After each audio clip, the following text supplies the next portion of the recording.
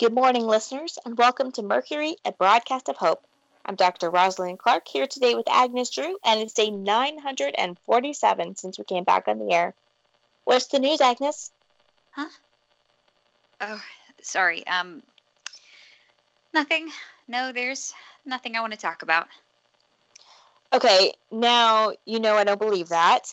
You seemed okay when we all woke up this morning. What's up now? No, it's not worth going into on the broadcast.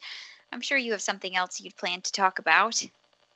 I did, but your importance and my thing can wait. Come on, spill. Well, it's Mother's Day, and I miss my mom. When Anna was still in the area and able to run the mail service, I would sometimes get letters from her, but ever since Medusa moved through the area, all the letters we've gotten have just been random chance, like a message in a bottle. Maybe it got where it was intended to go. Maybe we were just another step in its overall journey. The idea that I might never hear from my mom again is a difficult thing for me to deal with. That's completely understandable. Moms are special. They help shape our lives, hopefully for good, but sometimes not. We feel their presence or their absence. They have a huge influence over us, whether they're in our lives or not. They can't help it. It's just a function of their role as birth givers. I just miss her. I know you do. It's only natural for you to. If I can be a bit of a science nerd here for a second, it's biologically logical for you to miss her. Huh? Okay, so this won't apply for every human in the world because every human in the world is different and has different experiences and different developmental opportunities. But humans are naturally nurturing. They're naturally social. In my own research in the marine world, that's very uncommon in things like fish and mollusks and other animals like that. Every species wants to survive.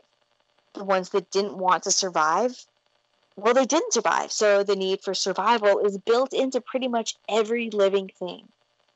One aspect of that drive is to pass a part of yourself on to the next generation. The need to reproduce. Again, that's not true for everybody, and that's okay.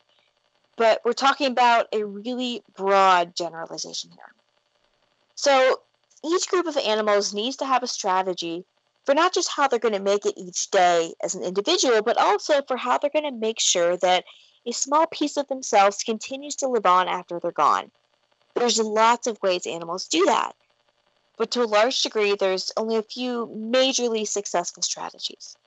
The first is to have as many offspring as possible, and then send them out into the world, and whichever ones make it will be the ones to reproduce the next generation after that. You mean like insects and stuff? In many cases, yes. Insects, arachnids, fish, some reptiles. Again, these are very, very broad generalizations, and there are exceptions all over the place. But another strategy is to only have a few offspring. 1, 2, in some cases, like cats and dogs, maybe as many as 5 or 6, but not hundreds or thousands at a time. And then you take care of them. The mother, and in some cases the father, will protect the baby. They'll find it food. They'll give it shelter. They'll teach it how to be the kind of animal that it is and how to make it in the world. That's what mothers do for us. So it's only natural for us to feel it when that influence isn't there. So what can I do about it?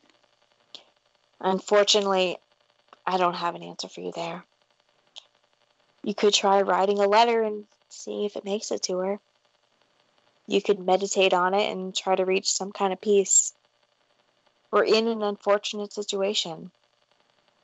We thought we were making progress, and now some of the most important parts of that progress had a major setback. And now we're just as socially isolated as we were at the beginning of the outbreak. I think the main thing to remember is that you made it through the beginning and then found out they were okay. And now you're in a period of uncertainty again. It'll pass. We just don't know when. And that is very much the hard part. Thanks, Dr. Clark. One day at a time, I guess. One day at a time. Now sign us off and let's go find something to do so you don't have to brood on it all day. Brood? Is that a joke about mothers and their offspring? It can if you want. Now sign us off. Okay. For Mercury, a broadcast of hope, this has been Agnes Drew and Dr. Rosalind Clark. Take care of each other.